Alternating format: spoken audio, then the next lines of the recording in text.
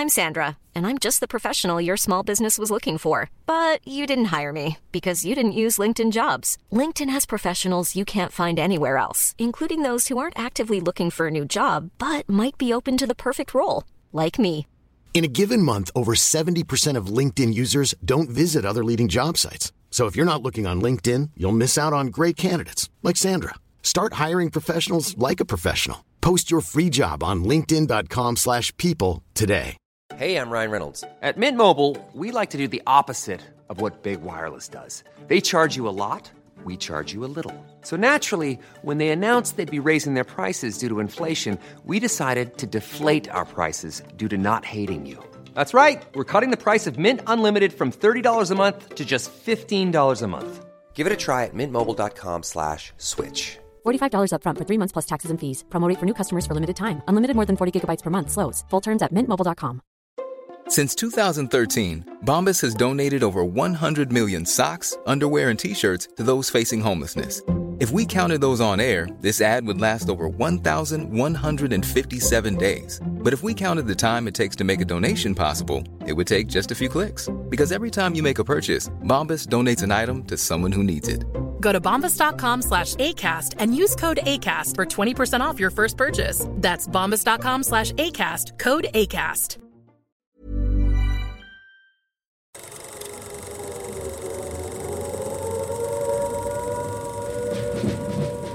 Welcome to Fighting on Film, the podcast about classic and obscure war movies, from the Normandy landings to the days of chivalry and swords. If it's been captured on film, we're going to cover it. I'm Matthew Moss of Historical Firearms and the Armourer's Bench. I'm Robbie of RA Military History.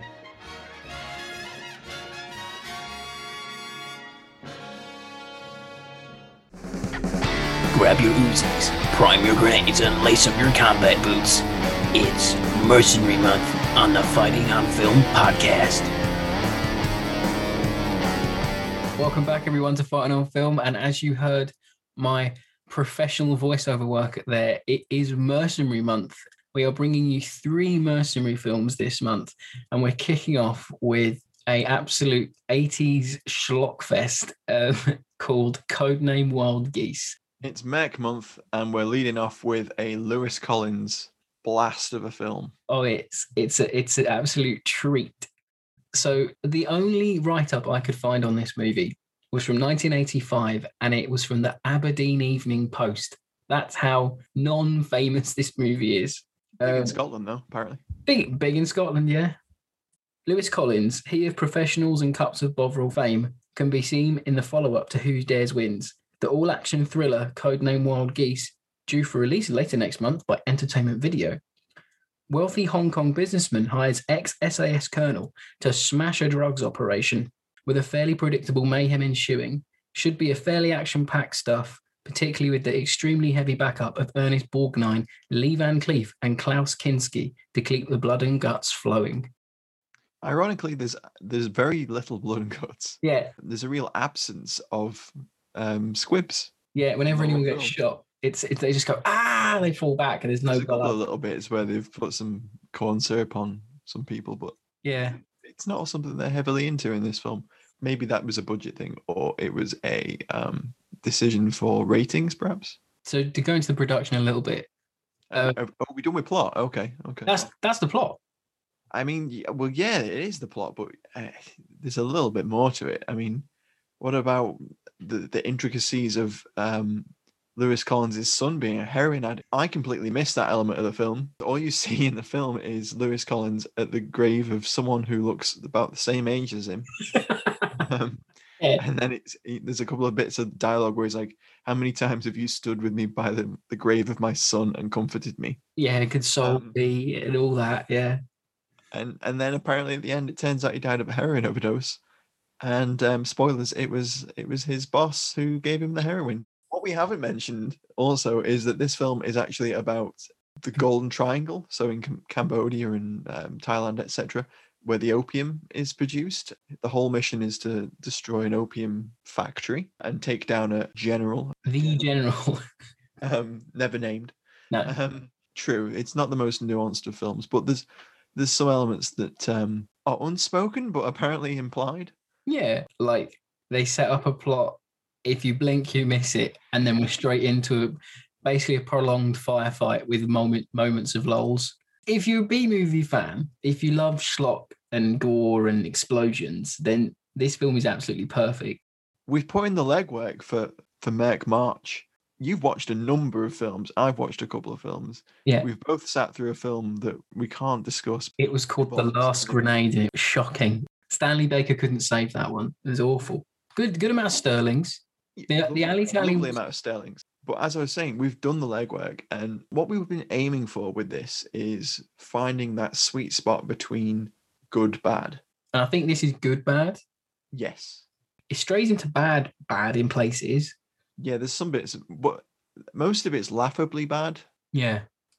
Not most of it, I mean, but the bad bits are laughably bad. And the good bits are, they're good, they're okay. So it's on the right side of the scale of what we were looking for. Yeah, you're right.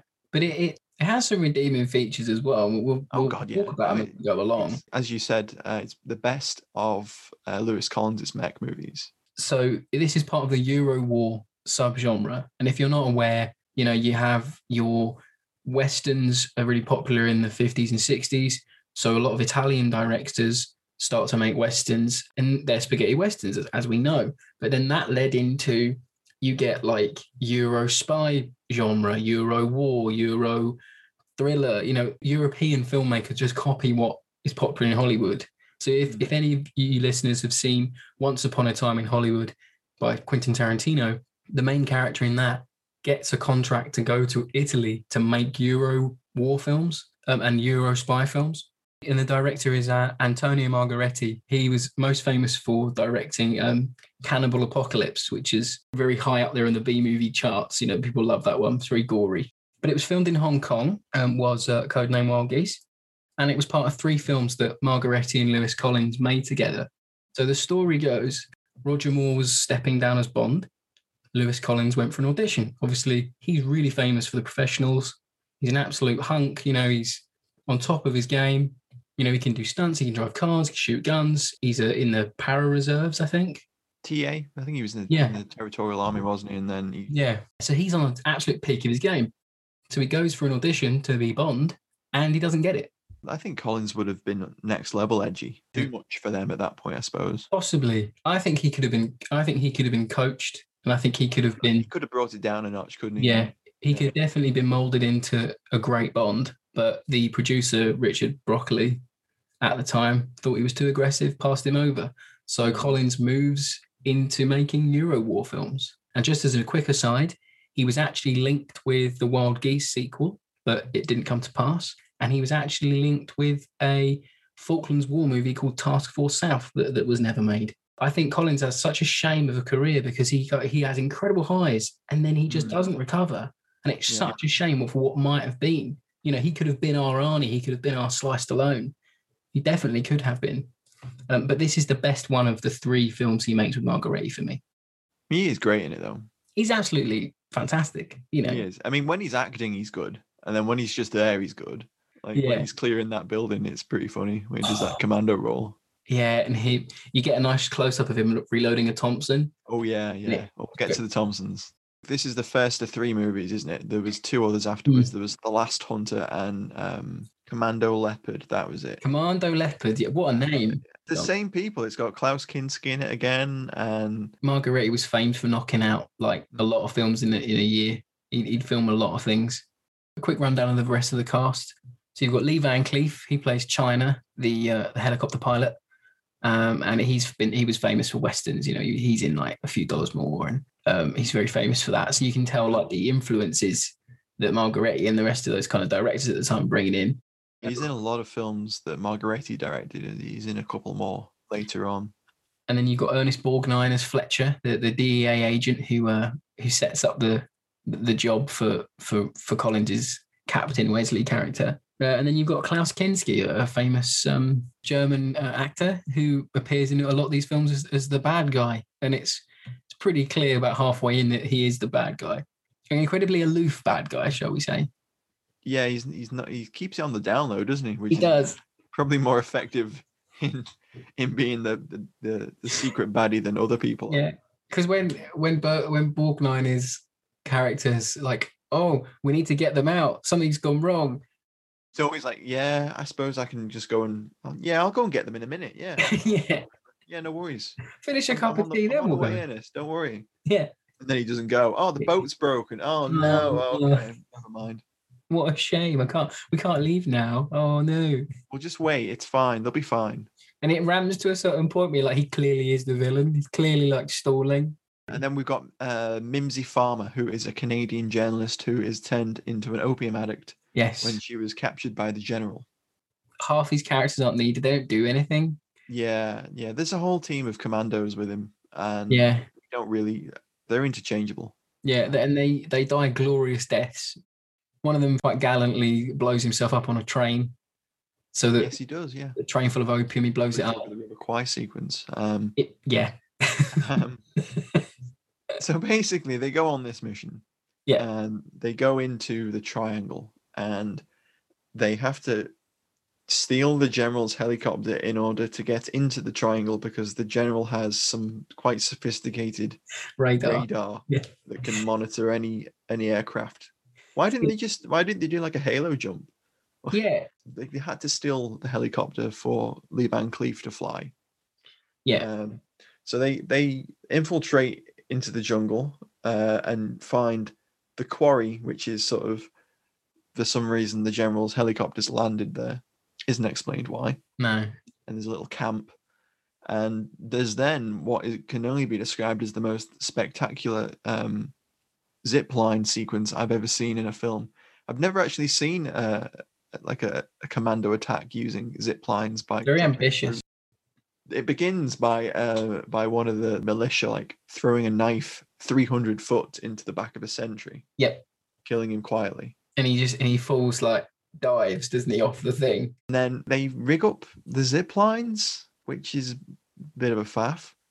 Weren't they already there? They just why would there be zip lines there? The helicopter takes off. It was already there. Dangerous. It made no fucking sense, and they were like pulling it on that bamboo hut so it wouldn't bang on the hut roof or something, and that was it was. They were literally like jacking the cable up so it was tall.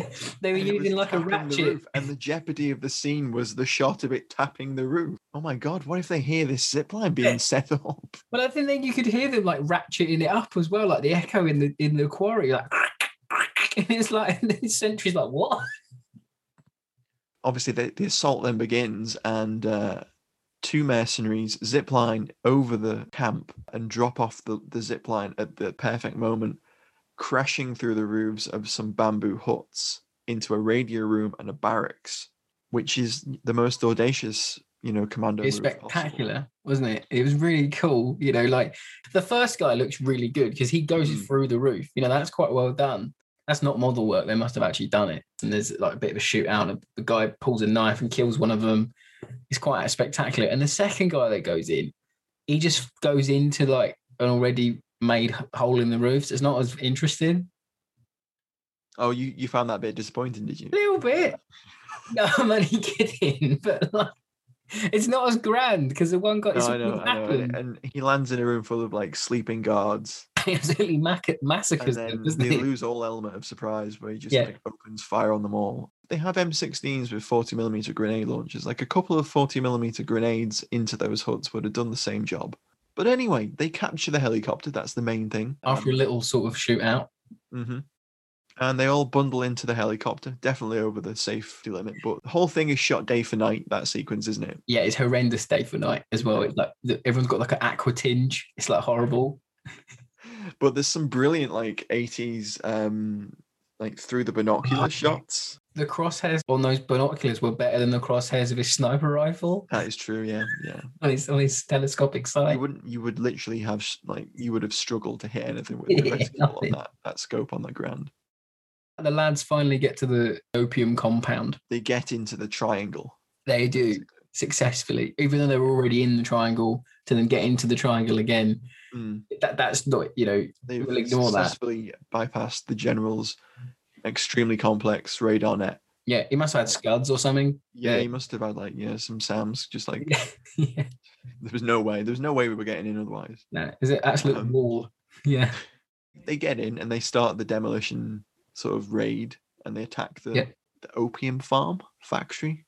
Yeah, they labs. absolutely obliterate it, don't they? I don't know the correct terminology for an opium farm. plant. I'd say farm. Sounds about right. That sounds quaint. I can just picture the general as a farmer now. And Call me the general. I got your opium right here. been a bumper crop this year. I got the root, this toot, and this radar in the hole of the deck triangle. So they to pull it back on track, they run around planting C4 everywhere. And Lewis Collins is just like shouting at the demo guy, more, like more down. More.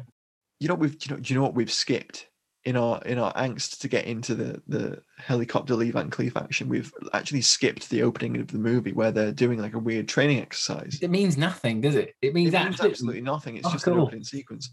But you know it's going to be a great film when they're doing an exercise and someone loses a leg. Yeah. It's so weird. It's just like, I was like, is this an exercise? Like, why are they not being shot at? But why has he lost a leg? And then one of them just goes like, you're too dangerous on your damn exercises, and then it cuts. And you're like, what the fuck was that all about? Well, he is too dangerous on his exercise. The guy lost his leg. They went to the Starship Troopers School of Live Fire exercises. Yeah, if you're not doing it with real ammo, it's no fun. No. They're doing their part. Back to the actual plot, sorry. Yeah, I just remembered that in a split second. So bad. So they are blowing up this opium farm, and they find a group of locals that have been held captive. Yeah, hostage captive, including Mimsy Farmer, who plays Kathy Robson, a Canadian journalist. She's pulled out and they're heading for the helicopter, but Lee Van Cleef has dropped the ball, and instead of like guarding the helicopter, their method of exfil, he's gone to help someone that's been wounded, which you would. That's fair enough. Yeah. But that leaves enough time for someone to actually take their rifle and physically smash the fuel tank of the helicopter. He just uses the butt of his M16 like it's made out of concrete and just like smashes his way into this helicopter. Well, I mean, the fuel tank must have been made out of like paper mache. Yeah. It just goes to nothing, and then there's just fuel pouring out of it, and you're like, oh no, how are they going to get out now? No, not the only helicopter in the whole of the triangle. Right. Exactly. Why didn't they take a boat in? They got to the quarry by boat. Oh yeah, they did. Which is another scene that we've forgotten. But I think we'll talk about the boat in the alley tally. So the rest of the film is them trying to escape. Yeah. So then they come to, it's like a little castle, like a monastery. It's like an old mission, yeah. Like an old mission type thing. It's like the Alamo, but that's it. Jungle. And then this really old sort of Reverend Padre comes out. Yeah, like a Swiss monk. It's so weird. Randomly in the. And he's like, I'll let you in, but only if no weapons in my monastery, Yeah. And then the House of God, no weapons. Yeah, that's it. House of God, no weapons. And Lewis Collins is just like, take me guns everywhere. And then the monk basically sort of just goes, okay, then come on in. Yeah, come on in, guys. And then you think that, okay, so this is going to be a Last Stand movie. They're going to fortify the monastery because they had enough weapons to do it. One got an M60. They've still got their... So many M60s in this film. Exactly. But then it doesn't happen. They don't fortify the monastery at all. It's just like a set piece to show you the general, the big bad guy. He just walks into the monastery, guns everyone down, and you never see him again. He's not even like important. He isn't the main baddie. But he's not the main baddie, but they build him up. Baddie. The general arrives while Lewis Collins and the lads are on a mish. They're out on a mission at the bridge over the River Kwai. And the general and his boys basically murder an entire like church full of local people. Who are already sick and wounded. Yeah, who are already like either addicted to opium or on their last legs. Yeah. Meanwhile, the priest hides the wounded Merc, who's also not doing great, and the Canadian journalist lady. Yeah. And then goes and sits down and plays the organ. Yeah. Whether he rubbed out that blackboard on which he drew a fucking train track for him. This is really complex, this scene. So they get to the monastery. Oh my God. Everyone's going to have to watch this film before they listen to this because they're not going to be able to follow this. We didn't. So they get to the monastery, and then the Swiss monk basically explains that there's a bridge over which the train delivers the opium. So he draws this out for them on a blackboard. Literally draws the bridge for them. Yeah. And then Lewis Collins and the boys go off and, go and find the bridge. Yeah. And then the general arrives, kills everyone, doesn't notice the blackboard, but it's smeared with blood now. Yeah. And then he crucifies the priest, the monk. Then they come back and that he's all hanging on the cross. He's not doing so great, but he's alive. Yeah, he's alive. They go back to another opium farm. They find another opium farm to escape. Yeah.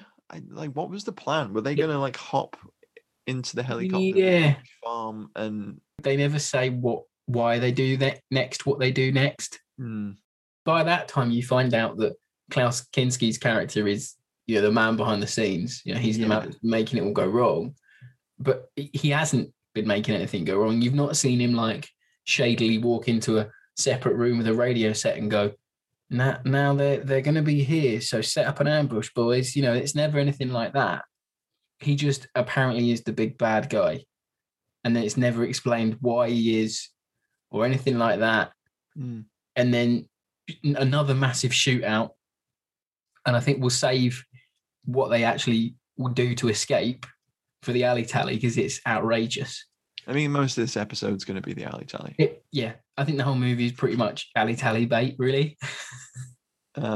So yeah, I suppose they then escape. Yeah. A lot of them have died by this point. Lee Van Cleef, the journalist lady, and Collins, obviously, your big star. Yeah, Captain Robin Wesley, and they escape. It apparently becomes clear that the big boss that Wesley's employed by is involved in the opium trade. Yeah, it's how did they realize that again? I forget. I don't quite. Oh no, there was a floppy disks. There was floppy disks. Yeah, that's right. The general had to see Lewis Collins working an early Apple Mac. Then this is the film for you. Yeah. Well, I don't know how on earth those early floppy disks made it back intact. The amount of running around and jumping and crouching. Well, they had the little brown paper sleeve. Oh yeah, that was tactical brown paper sleeve that if you've ever used a floppy disk, then you've got to put it in the paper sleeve. Does that make it impervious to gunfire? Protects it. That's it. That's right. Okay. Safe in there. Yeah. Okay. It's like those hard drives now that have 6 bands of metal around them. And throw them into a tree and nothing will happen to them. What would have been? It's exactly the same with that paper envelope. What would have been funny if Collins had got back to the main base and they'd had a Commodore Amiga and they couldn't get the floppies to sync up right. That'd have been well funny. What version of DOS is this running? We need a 48K modem. You've only got a 28K modem. The main evidence was that it had the company's logo on it. Yeah. And we're supposed to know the company logo at that point, but we never get shown it in any great detail. But it's all sort of assumes that we know this as the viewer. Yeah. And we put 2 and 2 together. And then we get the ending is literally ripped almost shot for shot from The Wild Geese. Yeah. So at the end of The Wild Geese, where Richard Benton confronts Stuart Granger about being a shit, and eventually shoots him, that is exactly what Collins does. It's a great homage. Yeah, you could. You could literally splice the 2 together shot for shot. Yeah. Interchange Granger for the bad guy and Burton for Collins. You definitely could. It would really work. But then we find out that from it that that's where the big reveal is, that his son was given the opium from the American businessman, and that was his motivation to get back at him. Never explained that his son died of a heroin overdose. No. And we see him at his grave briefly, and then we find out that it's his son through dialogue. Yeah. And we're meant to be oh, right, okay. And then the whole film goes by without any other mention of Collins' dead son. Yeah. And at the end, it's why did you give me son heroin? What are you doing? It's don't give me son heroin and I'll shoot you. Roll credits. You're sitting there at the end and you're like, what happened? What was that about? It was fun. It was mindless, but it was fun. I mean, Lewis Collins basically stops acting halfway through and then... Oh, yeah. You can definitely tell that he's doing it for the paycheck at this point. Well, he has 0 to say. There's zero Yeah, narrative. barely any lines in the All he has to action. do is do the set pieces. Grits his teeth a lot when he shoots. I think that brings us on to the alley tally. Half of this episode is going to be the alley tally because it's a mech movie. It's a murder. And it's a well-stocked mech movie as well.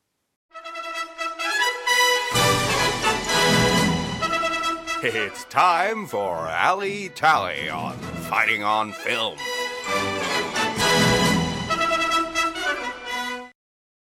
So, who wants to go first? You've got to go first. Okay. So I'll start off with the first weapon that you see Lewis Collins, the only weapon that you see Lewis Collins use the entire film, apart from right at the end. He has an M1 Thompson the entire film, and there's two of them in the movie. Yeah. And they interchange. Lee Van Cleef ends up with one. Yeah, Lee Van Cleef ends up with one. So there's two Thompsons in the movie that we know of. So there's one with like a sort of homemade foregrip on it, which clearly has been made in country. Yeah, it's got the standard M1, M1A sort of like straight foregrip. And then it has like the M1928 sort of like gangster movie classic. Sort of like front pistol grip sort of attached to it. Yeah, it's clear. It's been like I think it's a mock-up personally, or a blank mock-up or something. I have no idea. I'm convinced in one of the shots, maybe we'll put it on the Twitter on a thread. In certain shots, I think it's a dummy or a mock-up Thompson because the barrel looks filled in shots. Yeah, well, the front sight disappears now and then. Yeah, every now and then. No stock on it either. Hiring for your small business? If you're not looking for professionals on LinkedIn, you're looking in the wrong place. That's like looking for your car keys in a fish tank. LinkedIn helps you hire professionals you can't find anywhere else, even those who aren't actively searching for a new job but might be open to the perfect role. In a given month, over 70% of LinkedIn users don't even visit other leading job sites. So start looking in the right place. With LinkedIn, you can hire professionals like a professional. Post your free job on linkedin.com/people today. Hey, Dave. Yeah, Randy. Since we founded Bombas, we've always said our socks, underwear, and T-shirts are super soft. Any new ideas? Maybe sublimely soft. Or disgustingly cozy. Wait, what? I got it. Bombas. Absurdly comfortable essentials for yourself and for those facing homelessness. Because one purchased equals one donated. Wow, did we just write an ad? Yes. Bombas. Big comfort for everyone. Go to bombas.com/ACAST and use code ACAST for 20% off your first purchase. Complete Sandy school of shooting everybody, if you remember that. Sent a mass all the way. Sent a mass all the way, if you remember that from the actual Wild Geese episode. And then and we've got the airboat gunboat, which is like amazing. So it's this flat airboat, like they have in like Florida and stuff. And it is absolutely it's like a PBR, it's like a Pebber. And it's it's got a 30 cal with a big armored mount on it. It's got sandbags everywhere. That's an airborne M2 50 cal. Oh, nice. Actually. Yeah. But you never. But the airborne bit makes it look like a 30 cal because it has like a full shroud. That's it. And it never really gets used. It's just it gets them to the quarry. The next time you see it, Kinski's on it. Yeah. So he must have found it at the quarry. I assume so. Because I thought as well, this is another. Unless the boat went there and then went back. Yeah. So they're in that compound right at the end, right? Yeah. And they get that helicopter. And we'll come on to what they do to the helicopter in just a moment. But I've got to have it said, right? Mm-hmm. They're in the middle of that compound. Kinski brings like 5 blokes with him. Yeah. But somehow they turn into like 100 men. Mm-hmm. Right? Yeah. Surely they were better off fighting their way back to the boat and using that. Well, we get that. The joy of that whole sequence is they're stopped by an electric fence. Oh, God, yeah. Which is then jumped by one of the surviving local militia, only for him to step on the world's largest anti-personnel mine because he gets absolutely blown to smithereens. He does. The explosion looks like, God knows, it looks like a cruise missile. Yeah. And they're pinned down. They can't do anything. And then Kinski arrives, and the last of the mechs that we don't really know the name. No, there's 2 more. There's one dies in the minefield, and then one dies getting into the building. That's it, yeah. Is. Yeah. But then, yeah, it just annoys me that they don't go back and use the gunboat because it'd been perfect to get away on. Well, let's just go back to the gunboat for a moment. On the back of this gunboat, it has a large, really slow-moving fan. Yeah. Which is supposed to like hint that it's the hovercraft. Yeah, it's weird. When you first see Collins on it, there's a great sort of like Apocalypse Now-esque scene where he's walking along the boat checking his men. You just want to hear Martin Sheen's sort of like narration over the top of it. You just expect Collins to like, I can't believe they wanted me to kill Captain Kurtz. This man had won everything there is to win in the American army. Can't believe they wanted me to go and kill Bodie. Ranger school, high school, every decoration known to man. He came top of his class in CI-50. Lewis Collins now from Birmingham because we're both doing like Lewis Collins. He's from Birkenhead. He's from Liverpool. I'm trying to do like he's sort of like really. He's got that low Liverpudlian accent. Yeah, he's got a Ringo Starr sort of accent on, isn't he? Yeah. You never see the boat again, so that's annoying. But it's alley, quite alley indeed. It must have been made for the production. Definitely made for the production. Fair bit of money got spent on that, I think. Definitely. And then my other alley pick is the helicopter at the end. So they get this. You're just literally stealing all the best bits out of this film, aren't you? I don't mean to. Oh no, the boat and now the helicopter as well. Okay, I'll choose something different. No, it's fine. I can jump in on this. That wasn't my pick anyway. I'm just saying you've picked like the two. Sorry, the two peak movie things. Go on. I could talk about Beer Man if you wanted. No, it's all you. Okay. So they get this chopper to leave, and it's like this tiny little thing. It only luckily it fits 3 people in it, and only 3 people. How? Like, where does she sit? Fuck knows. In the middle of it's just Lee Van Cleef, Collins, and the Canadian reporter lady. That's it. Who has been given a Thompson, doesn't know how to shoot the Thompson. Lee Van Cleef tells her, you just pull the trigger, but don't point it at me. Goes over to the window and then literally hoses down 100 enemy mercs. She gives a really good centre mass Sandy School of Shooting again. Laying it down out that window. Yeah. And she's like, hey, there's a flamethrower over here. That's it. Yeah. And then Collins gets it. And instead of like standing in the doorway of he does. He gives one of them, didn't he? He gives one of the lads a jet the window. plane. Yeah. And then they somehow, in the space of 5 seconds, rig it onto the helicopter. Mm. And then they were escaping, and they great cable tie and duct tape work, I guess. Yeah, so they A-team it is what I said when we were watching it. And then you've got Van Cleef like flying in and out of these opium canister things. That whole sequence is insane, but the model work, oh my god, it's amazing, isn't it? Yeah, I've never seen so many Action Man Jeeps get melted. It's like Thunderbirds level model work. It's so good. It's really good. You can tell it's not real, but it's impressive. Yeah. They kill everyone around them in the helicopter flame. Yeah, so Kinski's character is like in the middle, isn't he? Yeah. With an M60. And he's jangling himself around in the jangling it around, yeah. It's so how they didn't shoot that helicopter down, I'll never know. Because some sustained fire from the helicopter get out of the hangar. Yeah, it never explains that. Well, it's because the hangar door's closed, and then there's sort of explosions, and then the helicopter's outside. Maybe it was just the expert piloting of China.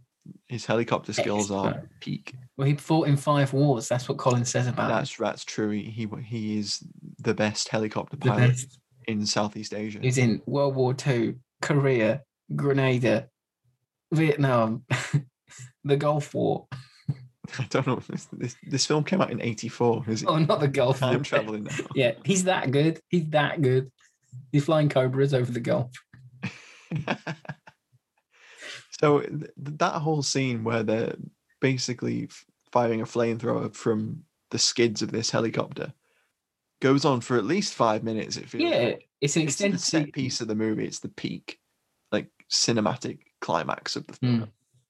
But then that's it. That's all you get. Then, what would you want? It's a flamethrower, Robbie. What more can they give us? It's meant to be this grand ending.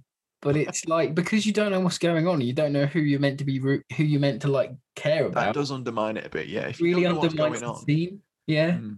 Like I know we know that Kinski's the baddie. Yeah. We're being too highbrow, but like I'm just like, well, okay, you got away. Well, Like, the next scene, you see them like arrive. This is the part that made me laugh. Was they arrive back at base, and then Lee Van Cleef and the Canadian lady, the journalist, are talking to Ernest Borgnine, and then you just see a Huey fly off into the distance. yeah. And Ernest Borgnine's like, if that's who I think it is, and if he's going where I think he's going, then he's going to do us all a big favor. Why did he need Lee Van Cleef? Flying a helicopter to the boss's like high-rise office block to kill him, Wild Geese style. It's utter bollocks, though, isn't it? We're getting off the alley tally a bit, but it's just like, oh my god, you can't think about these films. Much like the film, there is no structure to this episode. No. For alley tally, for me, I think that my top pick is the wooden 1911. It's handed around a lot. It's so obvious, though. You know what you shouldn't do? A close-up of a prop gun that isn't a gun. You know, in what it reminded me of, in GoldenEye for the N64, when you pick the pistol up, it looks like that, like really low texture model. I kept thinking of the other guys where they put like a nice sheen on his wooden pistol. Oh yeah, Miles' character. But yeah, so there's a wooden 1911 that's sort of like seen very close up as a hero prop when it should not be a hero prop. No. But my favorite peak moment of Ali is the M1D Garand sniper rifle, complete with M84 sniper scope. Very nice. With terrible reticle, which we've already mentioned. Yeah. But my favorite part of that whole scene is where he then takes the rifle grenade launcher, which is quite clearly a rifle grenade launcher, puts it on, fits it onto the bayonet lug, and then proceeds to use it as a silencer or a suppressor. It's so bad. And it makes the most ridiculous suppressed noise. It's like, pew, pew. You're like, what? Pew. And I think he only shoots one bloke with it as well. Yeah, he just shoots that one sentry. You never see it again. Utter bollocks. That was a peak 80s silencer suppressor noise. Like Proper. I've shot suppressed weapons and they do not sound anything like that. No. But you just gotta love it. You have to. I thought that would make more, like, I thought they were going to use it more. That'd be his trait. Like, he's the sniper, like I thought, Yeah, they don't really have like skill sets. No, they don't. Generic commandos, like, all of them. Yeah, because I think, because obviously, they on some level, they're trying to rip off Wild Geese, the original movie. So, in that film, you have got guys that, some guys are on LMG, some guys are with Sterling, some guys have got assault rifles. So there is the varied skill set there. But in this one, everyone just seems to either have a Thompson or an M16. Mm-hmm. Or an M60. Or an M60, yeah. And then probably the Thompsons and the M60s get used the most. My other pick is the M20 Super Bazooka, the 3.5-inch rocket launcher. So good. Where it's literally introduced in dialogue as, that's a bazooka. Hit him with the bazooka. Proper Ian Ewell. Yeah, Maybe it was an Ian Ewell sort of like homage. Maybe it was, yeah. Yeah, they're in that minefield, and then just to make things that extra bit worse, the Golden Triangle militia start opening up on them with this bazooka, this M20. Only once, so they've only got one round. Yeah, they have. Well, they haven't got any more mortar rounds to put down, have they? Well, no, they haven't. Yeah. Well, yeah. Wild Geese style. Wild Geese style. But yeah, there's so much going on in this film. There's Uzis, there's lots of like Type 56s, but all with the folding bayonets removed, which is weird. All the Golden Triangle like militia baddies have Chinese Type 56 AKs. They're all bad enough. They don't need bayonets. Yeah, but the bayonet's cool. It's cool, isn't it? Yeah, it's a weird choice. But they've all been taken off anyway. Just something I noticed. But I think they barely even get fired upon by the enemy in this film anyway. And when it is, it's with mainly with M60s and Uzis. Yeah, it's mostly mech on mech, isn't it? It's weird, isn't it? Yeah. Oh, and the other alley as well is the weird, and we weren't quite sure what it was, but the weird like camo fatigues that Lewis is wearing, because they've got like really odd ribbed epaulets and ribbed knee pads. Yeah. So I wonder if they're like some sort of local para variant for maybe I don't know. I was like, are they Belgian? No, they're not Belgian. I just couldn't work out what the pattern was he was wearing. It's odd, isn't it? And then the other lads are just wearing regular Erdl, and that's probably just dotted everywhere by that point. The real alley of the film is Lewis Collins when he's in Hong Kong walking around in his all whites. Oh yeah, it's cool with his little vest on as well. Yeah. It's just like, wow, okay. So and he turns up in a Pontiac Firebird for like no. Yeah, there's a oh my god, we forgot that car chase. when Collins drives up a fucking pipe like at 45 degree angle. Tunnel. Like they think he's picked up a tail, and he go through a tunnel and there's roadworks, and it reminded me of iRobot in that. Oh yeah. Maybe the director of iRobot saw Codename Wild Geese. I gotta rip this off. I see a great car chase last night. That is what we're doing. I want the car to go up the side of the tunnel at least twice. The model work that must have gone into that is insane. So insane. And then they get out of the tunnel, and it turns out that, oh no, they're just some lads we put on you to protect you. Yeah, but even then, not really being chased. No, and it's like, oh, that's weird. And then Kinski's like, oh, that's odd. Like, and it's really trying to. It's like he can turn to the camera and go, "I'm the bad guy. I set them up. I'm bad." No. Oh, and Kinski's got a little 38 service revolver when he gets out. Little snub nose. I didn't notice that. He had a little snub nose revolver, yeah. Oh, okay. Little Colt revolver. It's a nice little thing. Good bit of kit inclusion was Collins had what appeared to be some sort of Thompson pouch, which was nice. And the lads who had the M16s appeared to be wearing 80s or 70s American Alice webbing, which was M16 webbing. So that was good. At least they had the right webbing for the guns they had. Yeah. That's rare for these sort of movies. Quite a few Car 15s. Yes. Model 653 Colt carbines. Mm-hmm. He has one of those at the end. But yeah, it's just, there's a plethora of stuff going on. And, shout out to Lewis Collins and his commando role and his very alley sort of like Thompson mag changes that he does. Very cool. I'll make that a gift. It's always great when someone reloads in one of these films. Yeah, that needs to be a gift. It's so rare.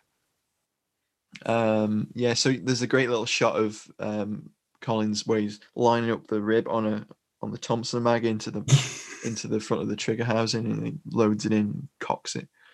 Does it before he goes into that building and clears it on his own, and he does this epic commando roll. So cool. which would definitely have gotten you shot. yeah. If you'd done that in real life. Because you can see him like throw the weight of his body as well. Like he throws his front arm forward to get like momentum. Yeah, and his leg as well. He proper lands on his leg. But yeah, it's full of alley. There's loads of M16A1s. Yeah. In there. Yeah, it's just what you would hope to see. It's a romp, isn't it? It's just a romp, and there's nothing else you can say. Like it's just sort of. I haven't seen the other two though. Yeah, they're bad.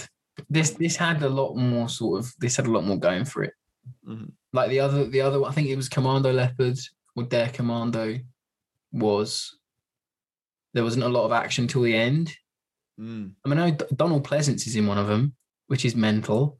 But Commando Leopard and the Commander. That's it. But that's another thing entirely.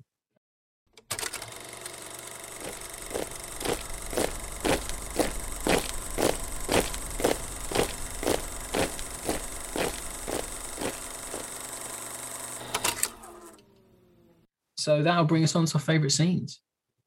Whole film. Great film. Fair enough. See you next week, folks. No. I don't know whether I have a favourite scene. I mean, what's your favourite scene?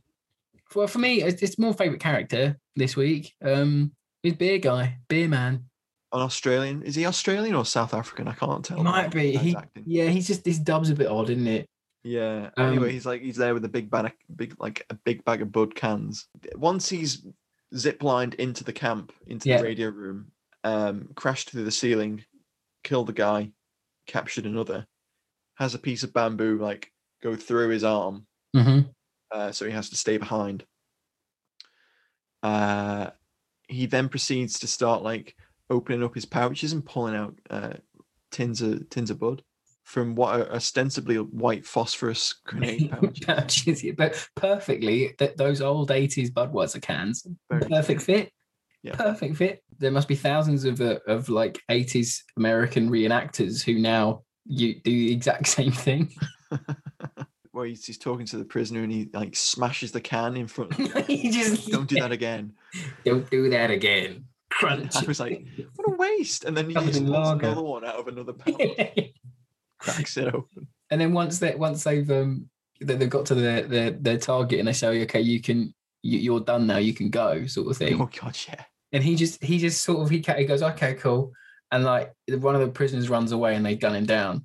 But he just casually like strolls out of the little bamboo hut and he pulls a grenade out of one pouch, just casually pulls the pin, throws it. There's a guy still in there, yeah. Guy's still in there, throws the grenade behind him, and then casually just keeps walking, pulls a new bud out, rips the can open, takes a sip, and there's an explosion behind him. And it's just like the coolest thing you've ever seen, you know. If it panned, like if it faded down, it was like Budweiser, the cool taste, you know, it'd be like a proper advert. Literally sponsored by Bud. Really is. Bud and Coke. That's all of the cans in this film are just Bud and Coke. I think my favorite scene is where we see shirtless Ernest Borgnine. Him and his aide, aren't they? Him and his British accomplice. Yeah, he's like the governor's aide from like Hong Kong or something, yeah. I think. Anyway, so we're at the end of the film, and as they're arriving back in their little helicopter, Ernest Borgnine's like in bed, topless, and it's like the most jarring thing ever. Like, it's the last thing you expect to see in the end of the film, just like Ernest Borgnine's chest. He quickly slips on a shirt and runs outside and is very excited to see everyone. Just very jarring. But I think my favorite scene just has to be all that model work. Like it's so good, isn't it? Like, it truly is Thunderbird's sort of marionette vision level of model work. It's just really good and slightly humorous at the same time. It's really like the attention to detail is quite good as well. You know, like even when like the helicopter that they escape on, they've either bought or made the same helicopter model. Even if you're like, that's clearly a fucking model. Like at least it's the same model. Yeah, but then the Jeep's slightly too large because it's an Action Man one. Oh yeah. Like, oh no. That's a fake Jeep. The truck that Kinski smashes into the barn that the helicopter's in, that changes as a split second. Like it's Bedford. It's not a Bedford, no. No, it's not Bedford. Bedfords wouldn't tank themselves appearing in this picture. That's the only way this film could be better. If it had been a Bedford. They could not afford Bedfords on this feature. Well, if they had, it would have been getting blown up. Let's face it. That's the fate of a Bedford movie. Yeah. My other favorite scene is Lewis Collins using a computer. It's just like what? You just don't expect to see Lewis Collins using a computer. You laugh, right? You laugh. I do. When he retired, legit moved to America and started selling computer parts. No way. That's what he did. Yeah, that's what he did till he unfortunately passed away. That he made his money. Amazing. Like, what was he selling? Like Apple Macs and I think it's just like computer parts, IBMs. Maybe it formed in his head from this movie. Maybe, or maybe he was a computer guy at that point. He was like, you know what we should do? We should have a computer in this film. That'll make it really cool. Yeah. And because they're quite cutting edge, aren't they? 84. Yeah. Like, if I knew more about computers, I would be able to like tell you what model it was and mention it in the alley tally. But I'm just a gun guy. I think it was either an Apple Mac, or it was a Mac clone, something like that. It had one of those like 4-inch giant floppy drives, though, didn't it? I guess that rounds us out. Like, there's not a great deal more we can talk about. It does. It's very thin, but we've focused on the important points and we've covered the copious amounts of alley. That's it. This film is basically what the alley is made for, and it's a cool kid movie. Like, for the period, it's a cool kid movie.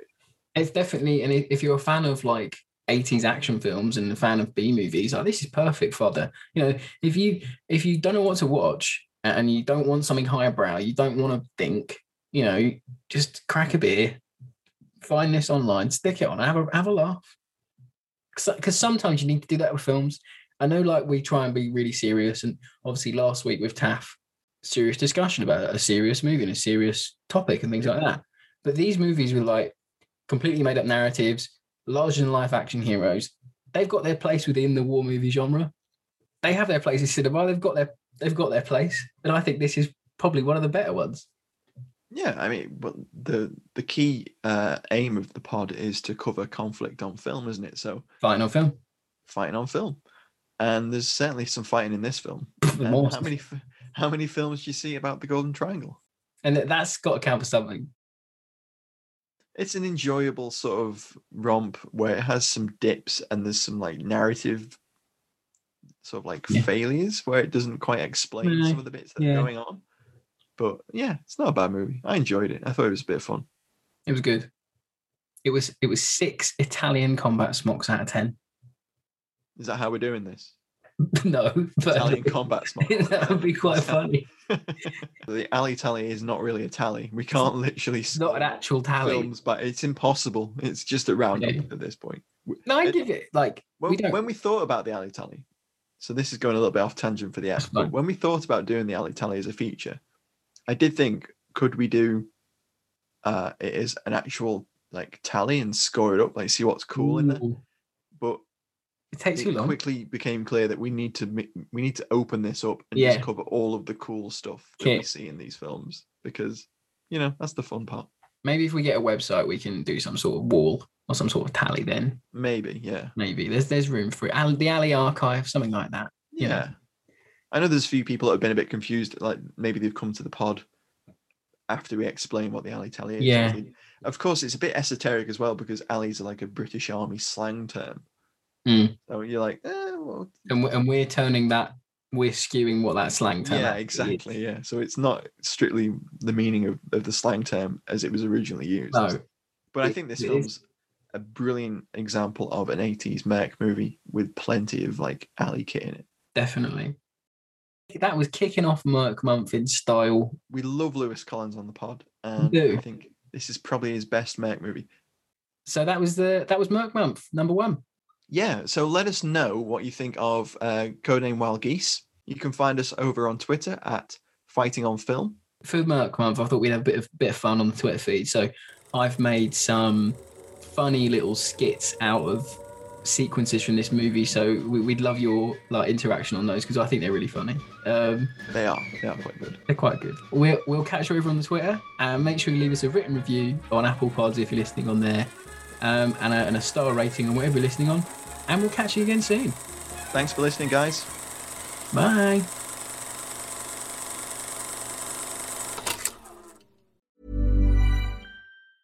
Planning for your next trip? Elevate your travel style with Quince. Quince has all the jet-setting essentials you'll want for your next getaway, like European linen, premium luggage options, buttery soft Italian leather bags, and so much more. And is all priced at 50 to 80% less than similar brands. Plus, Quince only works with factories that use safe and ethical manufacturing practices. Pack your bags with high-quality essentials you'll be wearing for vacations to come with Quince. Go to quince.com/pack for free shipping and 365-day returns. When you make decisions for your company, you look for the no-brainers. If you have a lot of mailing to do, Stamps.com is the ultimate no-brainer. Use the Stamps.com mobile app to mail everything you need to keep your business running with up to 89% off USPS and UPS. Make the same no-brainer decision as over 1 million other businesses with Stamps.com. Use code PROGRAM for a special offer. That's Stamps.com, code PROGRAM.